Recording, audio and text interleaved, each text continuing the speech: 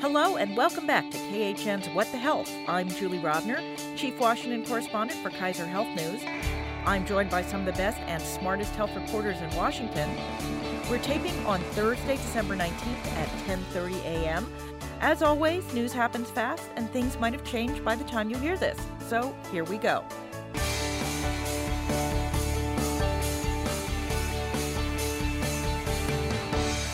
Today, we are joined by Margot Sanger-Katz in the New York Times. Good morning.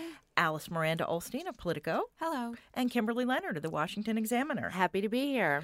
And our weekly reminder, if you want to see us as well as hear us, an edited version of the podcast is now on the cable channel Newsy at 11 a.m. Eastern every Sunday. So before we start, a note about our schedule. This is our last podcast of 2019. Thank you to all our listeners. We will take next week off, and we'll be back January 2nd, but with a special that I taped last week about how other countries run their health systems. It was a great conversation. I'm sure you will like it. But that means our next look at the news will be January 9th. So I am glad to say that here for our last podcast of 2019, we finally have a decision in that appeals court case about the Affordable Care Act. It came down last night from the Fifth Circuit Court of Appeals. A majority of the three-judge panel agreed with the lower court judge in Texas that with the tax penalty for not having coverage lowered to zero, the law's individual mandate provision is now unconstitutional. But rather than deciding itself what that means for the rest of the law, the appeals court is sending the case back to the lower court to decide which parts of the law can stay and which have to go. So where does this leave us, Margot? I think it leaves us without very much certainty about what the real effect of this ruling is. There are certainly hints in the opinion that these judges felt like it would be hard to agree with the ruling of the Texas judge. They said in particular that his analysis had really failed to take account of what Congress did in 2017, that his whole analysis was focused on what Congress had intended in 2010 when they first passed the Affordable Care Act. And of course, the kind of critical thing that set off this case was the passage of the tax reform bill, which removed the individual mandate penalties. So I do think that they have signaled that it may be hard for the ruling to stay the way it is. The original ruling that said the entire law has to be struck down. Yeah, exactly. But I think really we don't know. And it was like the judge who dissented, so it was a 2-1 decision, really pointed out that it's actually like a little bit weird that these judges didn't rule on this issue. So in general, the way things work in the legal system is that the trial court, the district court judges, they have hearings or trials. They consider evidentiary matters, factual matters that bear on the case. And then the appellate courts consider legal questions. And this question about what's called severability, about when there's one part of a law that's problematic, what do you do with the rest of it? That is really a legal question. That is not a factual or evidentiary question. And no matter what the judge in Texas did or what the judge in Texas does if he gets this case again, the appeals court normally would start from scratch and do the analysis all over again. And so what the dissenting judge said is, this is kind of weird that these judges have punted on this issue and asked the district court to do more work because they're still going to have to undertake the same analysis from scratch when it comes back. But I think the most important takeaway from what happened in this case is that we are not going to get a final decision or even anything that looks like a final decision for a long time. And I think the consequences of that are probably more important for political things than they are for practical ones. Yeah, I mean, Attorney General Becerra in California, who's been leading the Democratic attorneys general who are defending the law because the administration is not, said last night after the decision came down that he was going to go straight to the Supreme Court, which felt odd because the case isn't done yet. But apparently he can do that. But I assume that that's for political reasons that he wants this to be in litigation, in higher litigation during the presidential campaign in 2020. And you have to wonder, did the appeals court do this to try and keep it out of the 2020 campaign? Alice? It's possible. So, I mean, the Supreme Court doesn't have to do anything, but they could. But it would be very unlikely considering there is all of this active work going on at the lower courts that hasn't been resolved yet and won't be resolved now for who knows how long. I mean, it took us a year to get this decision, so we could be waiting another year for the district court to I think it might have weigh back in. I think it was a year. The appeals court came a year to the day after the lower court ruling. Mm-hmm. And so now... So now politically, for Republicans, they might feel like pressure's off a little bit. There was a lot in 2018 about Republicans being, responsible for threatening the Affordable Care Act and voters really responding to that and giving the House to Democrats. This year, it was a little more muddled. There were, saying that this case was active, and both state Republican attorneys general and the Trump administration were bringing this suit, making this threat. Now it's a little unclear. It might not happen before the election. Nothing might happen before the election. But I think it still gives Democrats an opening to say the threat to the Affordable Care Act is real. This arguably increases it because it's agreeing with some of the rulings of the lower court saying the mandate is unconstitutional, and it's sending the entire case, the fate of the law, back down to the very judge who said the entire thing's got to go. So arguably, it's putting the Affordable Care Act in greater peril, which could be salient politically. So, Kimberly, this clearly gives Democrats a talking point, which is the law is still in some jeopardy. What does it mean for Republicans? Republicans on Capitol Hill are terrified of this case. They are, and what they're happy to do, though, is turn the focus back onto Medicare for All. If you noticed, a lot of the statements that came in from Republicans last night were focused on, well, okay, but look, Democrats want to, overhaul the healthcare system and take away healthcare too, basically, is kind of how it's going to be seen. So both sides have a hard task ahead. Democrats tonight, during the debate, will have an opportunity to show that they can kind of unite behind defending the Affordable Care Act. Yeah, they haven't done that yet. No, up till now, they've really been focused on infighting over, is a public option the best move forward? Is Medicare for All the best move forward? So, both sides have a difficult task because each side is going to say, well, they're trying to take your health care away. And Republicans, again, are happy to run on this. Democrats will need to show they're a little bit more united on it. So far, those in Congress have been pretty good at doing that, on focusing on the ACA. But frankly, when it comes to politics, it's all about, immediacy. And so if you look at this case, it really does kind of push it off and into kind of this unknown space and takes the pressure off at a time when the Trump administration still hasn't released a backup plan and when Republicans have failed to unite behind any kind of a replacement either. And luckily for Republicans, Democrats have also failed to unite. Alice, you were going to say something. Oh, and as my colleagues reported, Seema Verma did come up with a replacement plan, but it got shelved because it was too expensive and arguably propped up many core provisions of the Affordable Care Act itself. And so, yes, no one, no candidate, no lawmaker, no administration has released a plan that we've been able to see. And the threat is still real, even if it's a little farther off. So I have a piece out this morning in which I argue that this is like almost the dream scenario for Republicans. I mean, obviously they are faced with this case, which I think presents them with some pretty difficult options. I mean, the most obvious things that could have happened yesterday are they could have lost the case. And I think that would have been a little bit embarrassing for them. And it would have been, I think, a really ringing affirmation. The Trump administration and the state attorneys generals that challenged the Affordable Care Act. If the court had said the Affordable Care Act is totally constitutional, it's great, or it's, untouched, that would have been a kind of loss for them.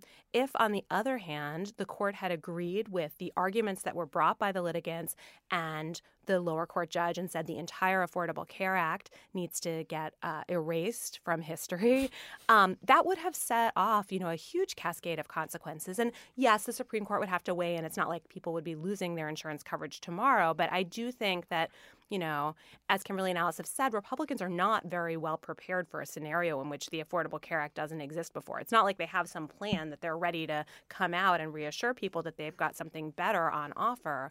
And we saw in 2017 that when the prospect of the Affordable Care Act being repealed started to get real and people started thinking about, what does it mean for these provisions to go away? There was a huge political backlash. So that kind of scenario would have been pretty bad for Republicans, too.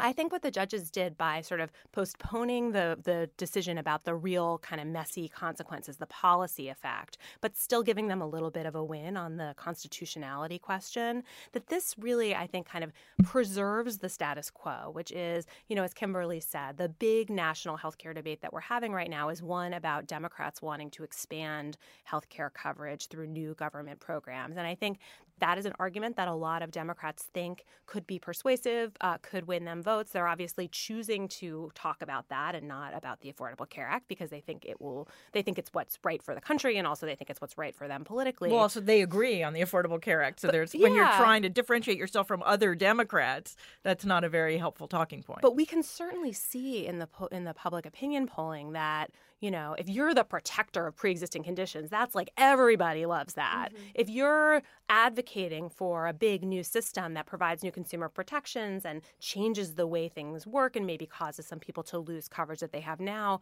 that is a much more mixed bag in terms of public opinion. And I think you could imagine a decision for the litigants in this case actually setting off a whole new news cycle that's very much like the 2017-2018 news cycle, in which Democrats get to be the ones that are protecting the most popular parts of the Affordable Care Act, whereas Republicans are kind of scrambling to assemble a plan and agree on one that they don't really have ready to go. We don't have that scenario now. And so I think we have a little bit of the political status quo, which is a debate in which Republicans are sort of by default the defenders of the status quo, and it's the Democrats who are having to explain and defend their plans to change the way things are now. We will see, I'm sure, how this will continue to play out, even though it's not as sort of front and center as we thought it might be. Also, it came down as the House was voting on impeachment, which probably was, I'm not sure who that helps. But all right, well, let's talk about something that's happening here in Washington. We've been talking about this court case, obviously, for months now. We have also talked quite a bit about the annual spending bill for the Department of Health and Human Services, dating back to last summer when the House first started working on it. And we've talked about the possibility of a big year-end health bill, and we are in the process of getting both. I believe the Senate is voting as we speak. There's a big health policy bill grafted onto the HHS spending bill, both of which are included in a gigantic measure that will fund the rest of the government for the fiscal year that began, cough, cough, October 1st.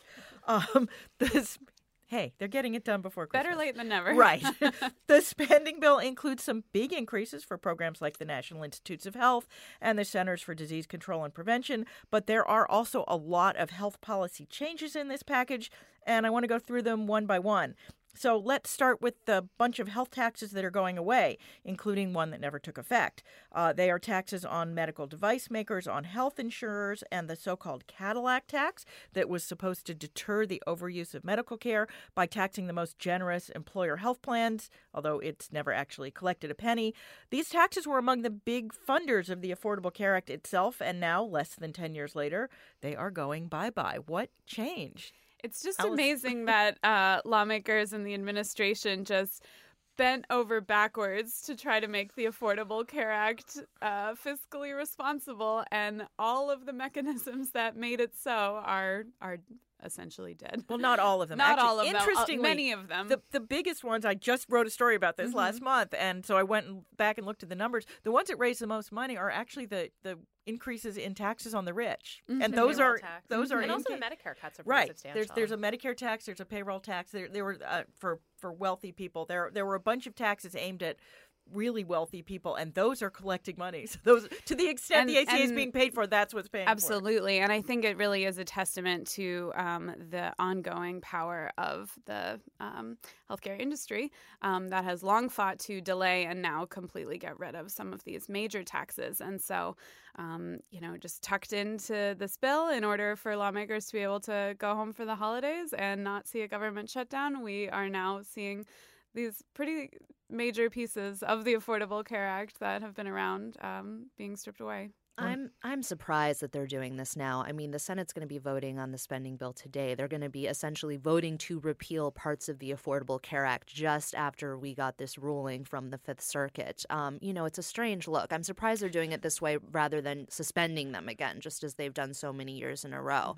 Mm-hmm. But yeah, here we are. And now, Trump can say again, I succeeded at repealing more of Obamacare. In fairness, they're the unpopular parts of Obamacare. They're the taxes that pay for it. Taxes are unpopular. That's right. But yeah, it was supposed to be paid for. That's something I hear all the time from Affordable Care Act defenders. At least the ACA was paid for.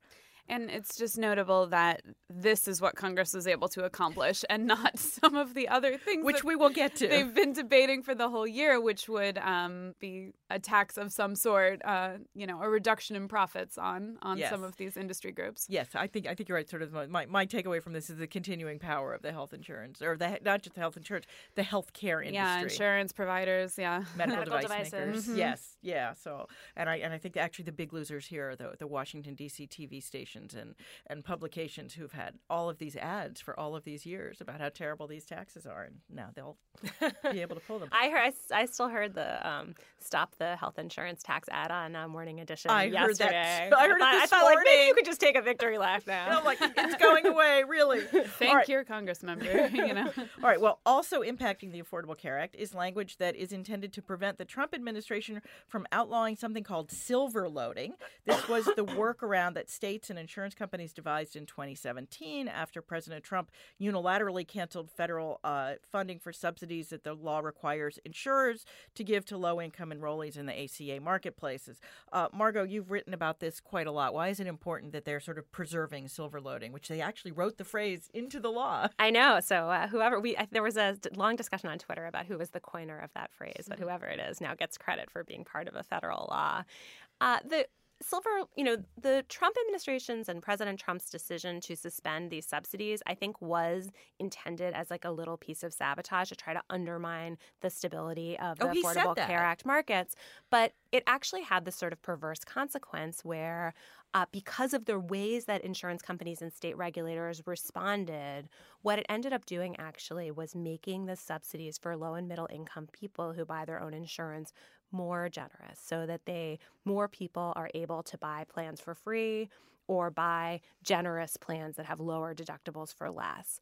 And that was certainly not the intention of the people who implemented this policy. And it was not the intention of the framers of the Affordable Care Act, who, again, were trying to be fiscally prudent, trying to set up the subsidies in a way that the government could afford over the long term. But now that this has happened, I think there is a lot of concern by Democrats that if the ratchet was turned back the other way and the states were no longer allowed to encourage insurers to price their products in this way, that it would make insurance much less affordable for these low and middle income people who buy their own coverage, and also for people who are paying full freight. So this is just kind of a way of hanging on to this new weird status quo that we have, although I believe it is only temporary. I read it, but I didn't see. I thought, I don't know. We'll have to go back and check. Alice, you were going to. Oh, yeah. So Democrats have just been talking about so many different anti-sabotage, quote unquote, measures that they have been wanting to pass in order to either undo things the Trump administration has already done that they feel are hurting the Affordable Care Act, hurting enrollment, cuts to the outreach funding that they wanted restored, all kinds of things, the length of open enrollment, and a major one has been the availability of these short-term limited duration plans. Because they had to come together with Republicans on these spending bills, they couldn't get any of those things. And so what they have been claiming as a victory is the silver loading, and preserving auto enrollment is the other one. And so they can say, look, we're preventing future sabotage because the Trump administration might have done these things, and actually in the past has signaled that they were at least looking into it. And so this is not quite the sweeping anti-sabotage platform they came into office with last year, but it is something they can point to. You get what you can get. It's also like the Democrats had introduced and debated and marked up and in some cases passed a bunch of bills in this general domain of trying to undo Trump administration policies that they saw as undermining the stability of the ACA marketplaces. One of the weird things about these two measures that ended up in the spending bill is that none of them had ever appeared before. These were not pieces of legislation that had been introduced, discussed, or passed. These were things that I think the Speaker's office just kind of shoved into the package at the last minute. I got sort of a weird email a week or two ago from Senator Schumer's office that said, we're putting the Cadillac tax on the table. I'm like, oh, okay. All right. The Cadillac tax at least did pass the House. Yes, I mean, that was something that was there was ongoing legislation about, but this silver loading and auto enrollment was just like brand new. All right. Well, more from the spending bill. And this is in the actual spending bill part of the spending bill. There is $25 million for research on gun violence at both the CDC and the NIH. I was actually there when Congress cut off this funding in the mid-1990s at the behest of the gun industry, who was worried that, studies that suggested that guns might actually be dangerous were bad for the gun owners. The money that Congress has appropriated is only half of what the House passed last summer, and it's a pittance compared to most other health research funding. But this is still a really big deal that Congress has agreed to put this money back, right? Everybody's Yeah, we've nodding. talked about this before, but gun research historically has been, or gun violence prevention research has been an area that has really been underfunded both by the government and by other sources relative to other public health problems of this magnitude. A lot of Americans die through guns, different ways: suicide, homicide, accidental deaths, the big leading cause of death in the United States. And we just don't invest the same amount in studying the causes of it and how to prevent them as we do similarly deadly things in health. Like car crashes. Car crashes are a really good analogy because they're quite similar in magnitude. In car crashes, we actually spend a ton of money. We have a whole government agency that studies the factors that lead to car crashes and helps investigate them and improve the safety of roads, driving rules, and cars themselves. So we've talked about this before. I don't want to talk too much, and I've written about this, but there's been an interesting renaissance in the last few years of private funding for gun violence research. I think philanthropists and state governments and a couple of health systems have actually put a lot of money forward, feeling like this is an important public health priority and we need to have more research. And that has actually brought more young scholars into the field, and there's been more publications in this area in the last few years than there has been for decades. So this is already kind of a burgeoning field of research, but everyone says that there are certain things that the government is best positioned to do, to not just fund research grants by outside researchers, but to collect data, the kinds of things that we do to improve road safety. The government is just best positioned to do that. So I'm very curious to see what the CDC ends up doing with this new money. The NIH presumably will fund research grants, but the CDC has more options before it. And if it starts collecting more detailed data, that could be quite useful both to the government, but also to these other researchers to be able to build their research off of new information that tells us more about what's really happening with guns in this country. And medical provider groups that have been really pushing for this research, after the news came out that this funding was going to be included, they expressed anxiety that because this public funding was going to be available for the first time in decades, that private funding would drop off in response to it. They would say, oh, well, the government can handle this now. And they were really urging all of the private foundations and philanthropists and universities and everybody that's been funding this work to stay in the game. This needs to be an addition, not a replacement funding. I'm also very curious about what kind of projects the research money could make possible.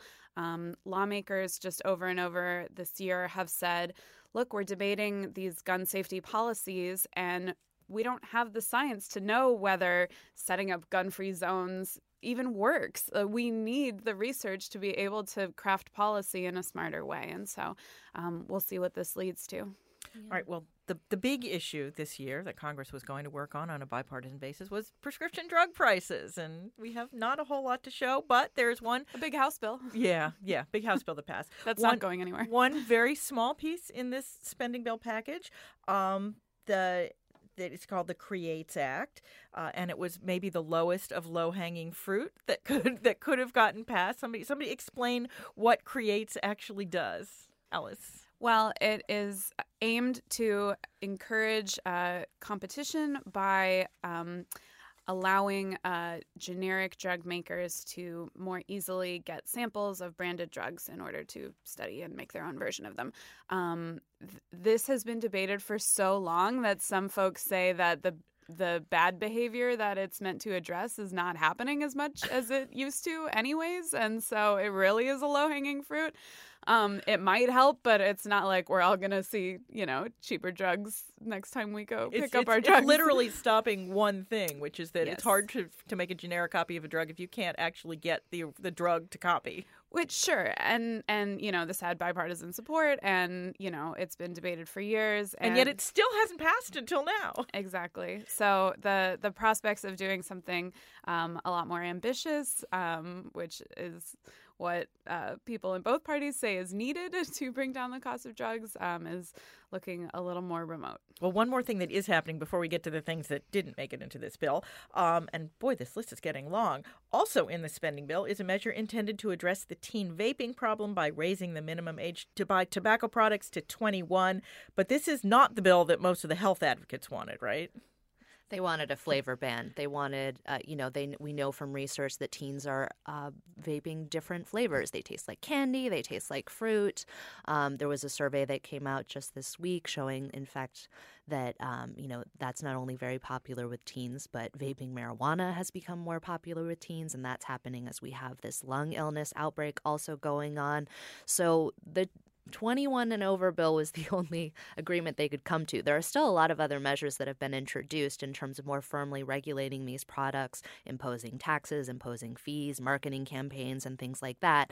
But this had pretty widespread agreement, and a lot of states have already raised the age to buy tobacco which includes e-cigarettes, to 21. 21 anyway. But this is, I will say in favor of this policy, this is a very evidence-based policy because we have states that have a 21-year rule already. There has been really good research that's been done looking at like border communities, comparing states, but also doing more granular look at sort of comparable places across state lines. And what the research shows is that raising the tobacco purchasing age to 21 doesn't just reduce smoking among people between 18 and 21, which is like what you would obviously expect, but it actually reduces teen smoking too, because most teenagers who smoke, they're not buying their own cigarettes, they're getting them from their friends. Mm-hmm. And by raising the age, it just means that it's much less likelihood that young people are going to have friends who are smokers who can give them cigarettes. And so this is a policy. It basically means that nobody in high school can legally buy tobacco products. I think it really could have a positive public health impact. We should have a longer conversation about vaping. There are plenty of things to be concerned about there, but certainly cigarettes we know to be a very serious public health problem.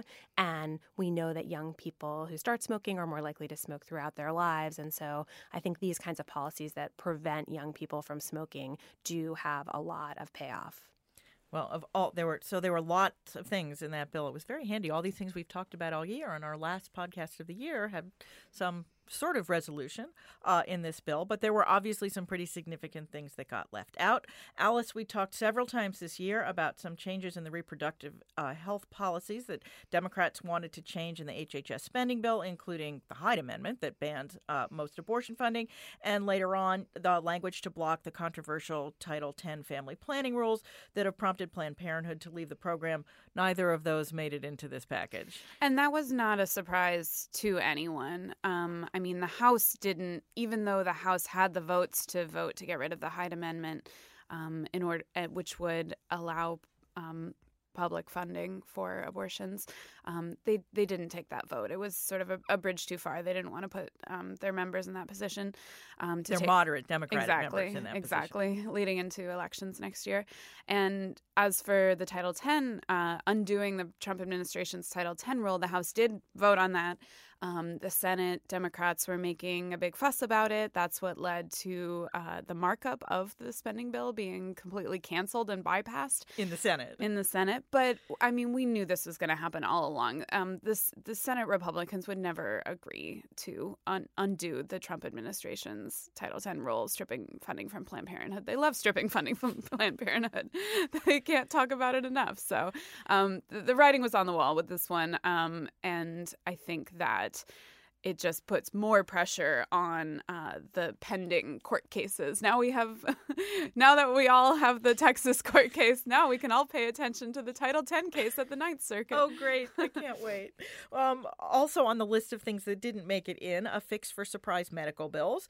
Margot, you have been writing about this quite a bit. What is the takeaway for a problem whose fix had the backing of Democrats, Republicans, and President Trump and still couldn't get done?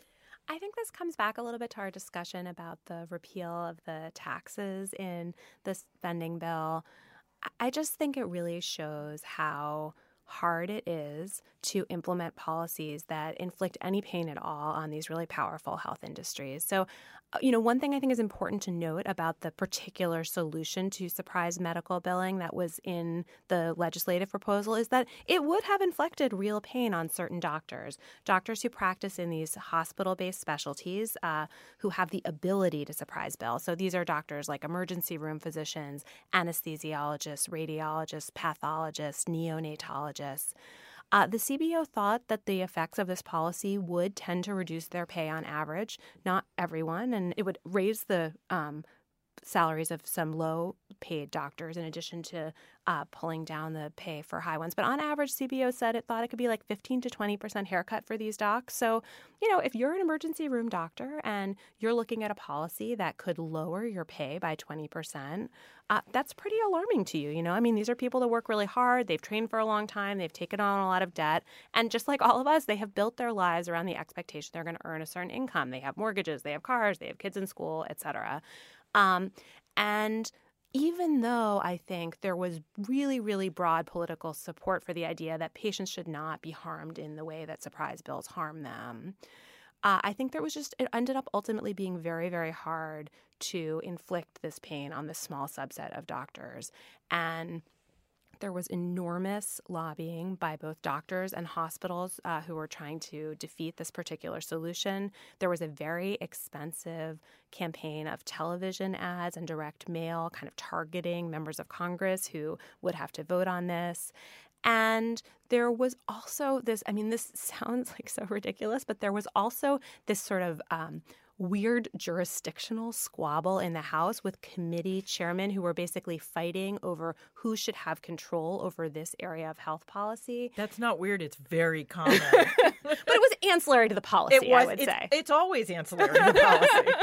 So Congress is basically middle school. So I think that I sort of spent the last week trying to find who was the murderer, you know what I mean? Who was wielding the dagger that killed this thing. And, I have some theories about that. But I would say that there are many murderers.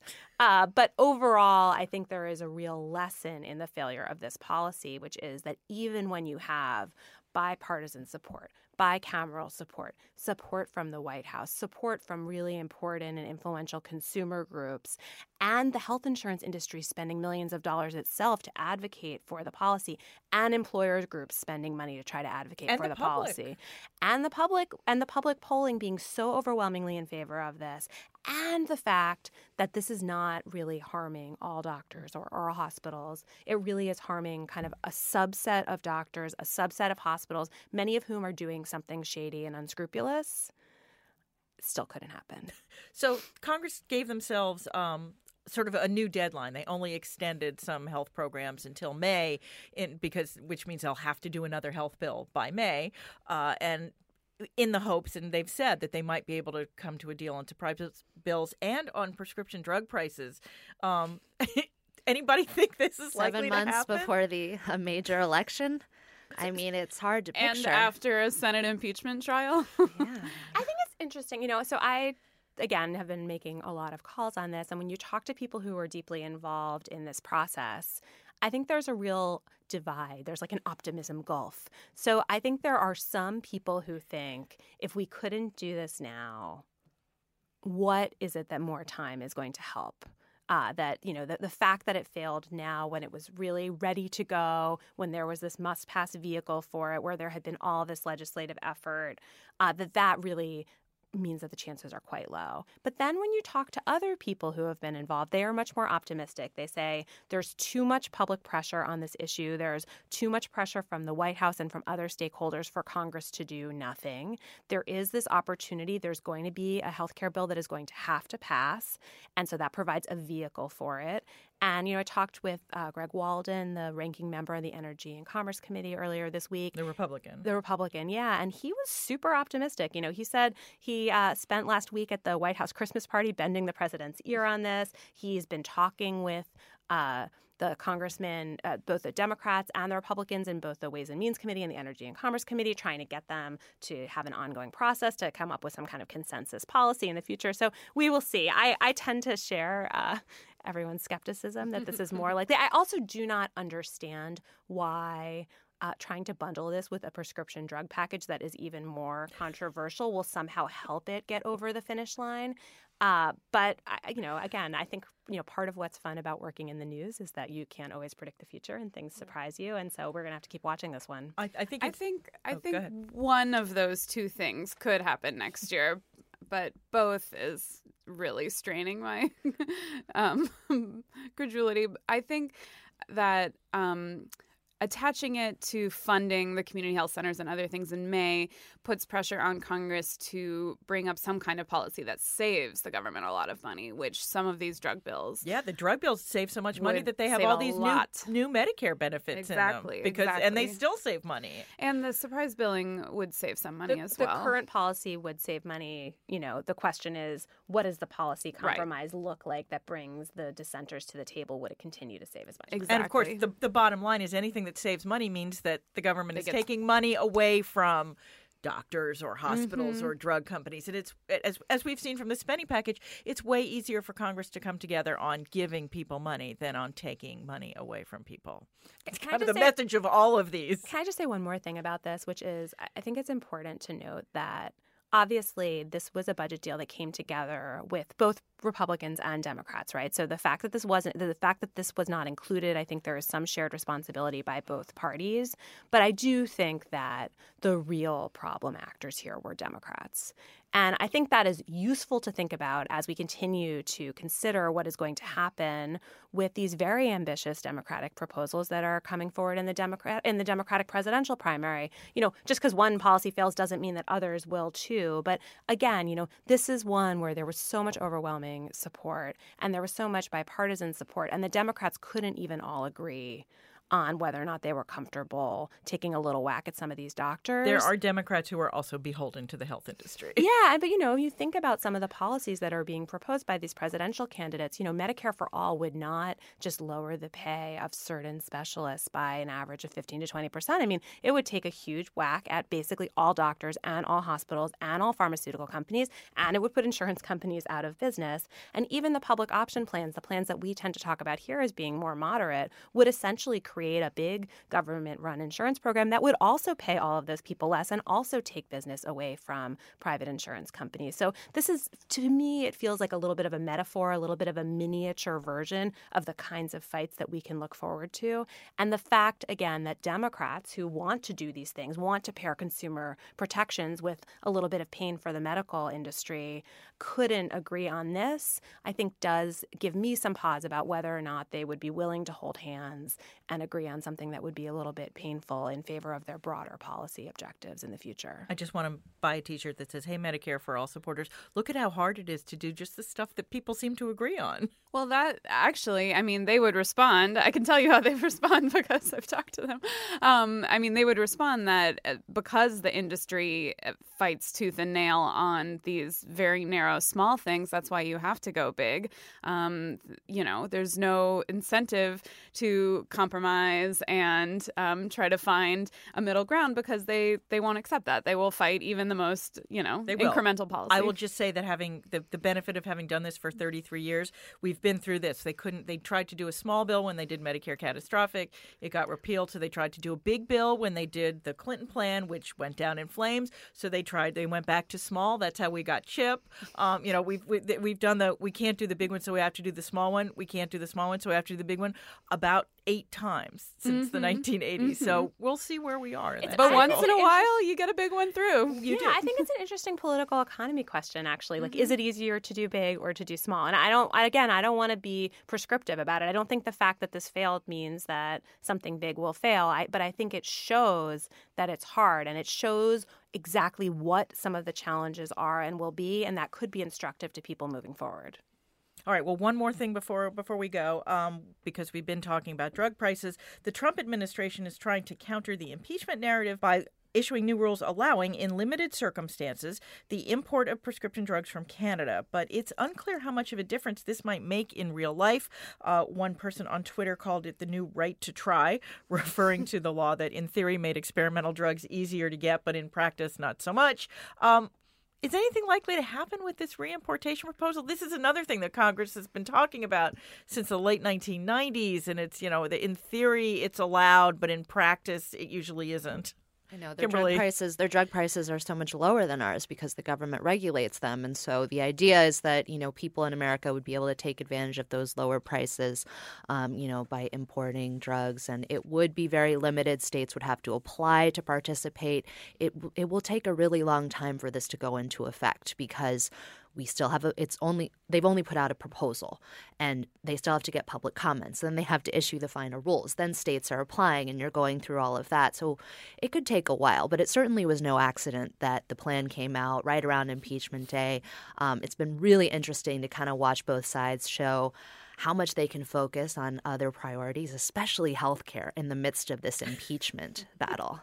And this was controversial within the Trump administration. There were several officials who were very much against it and publicly said in the past that they are against this sort of importation. I also think we should keep in mind that if major drug companies want to make sure that this doesn't happen, and if Canada wants to make sure that this doesn't happen or mainly doesn't happen, that will also be another major roadblock. Well, Florida is the state that seems to want to do it the most, and people have pointed out there's more people in Florida than there are in Canada. So it's not like Canada has the supply to be able to supply Florida with cheaper drugs.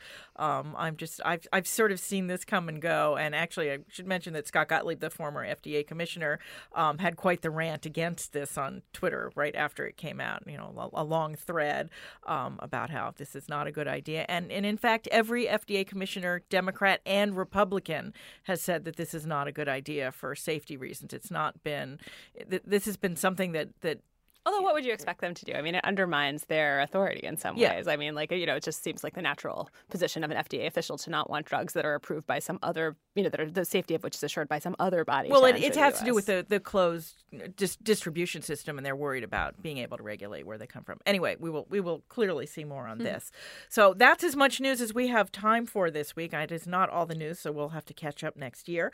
Now it is time for our extra credit segment. That's where we each suggest a story we read the past week we think others should read too. Don't worry if you miss it. We will post the links to these stories on the podcast page at khn.org/whatthehealth. Kimberly, why don't you go first this week? Yes, I picked a great story by Emma O'Connor at BuzzFeed News, since this is our last podcast of 2019 and of the decade. It looks at it's called "The Last Decade Was Disastrous for Abortion Rights." Advocates are trying to figure out what's next. She does a really great job really tracking the last 10 years, what happened with abortion restrictions in states, how people's attitudes about abortion have changed, the way they represent it in film and movies, the way people get together to talk about it, the way they'll open about it, and at the same time, the really stringent restrictions that we've seen in states. So it's a fascinating look, and really there are some great maps in here too to be able to tell which states have moved to loosen restrictions around abortion and which ones have constricted them more.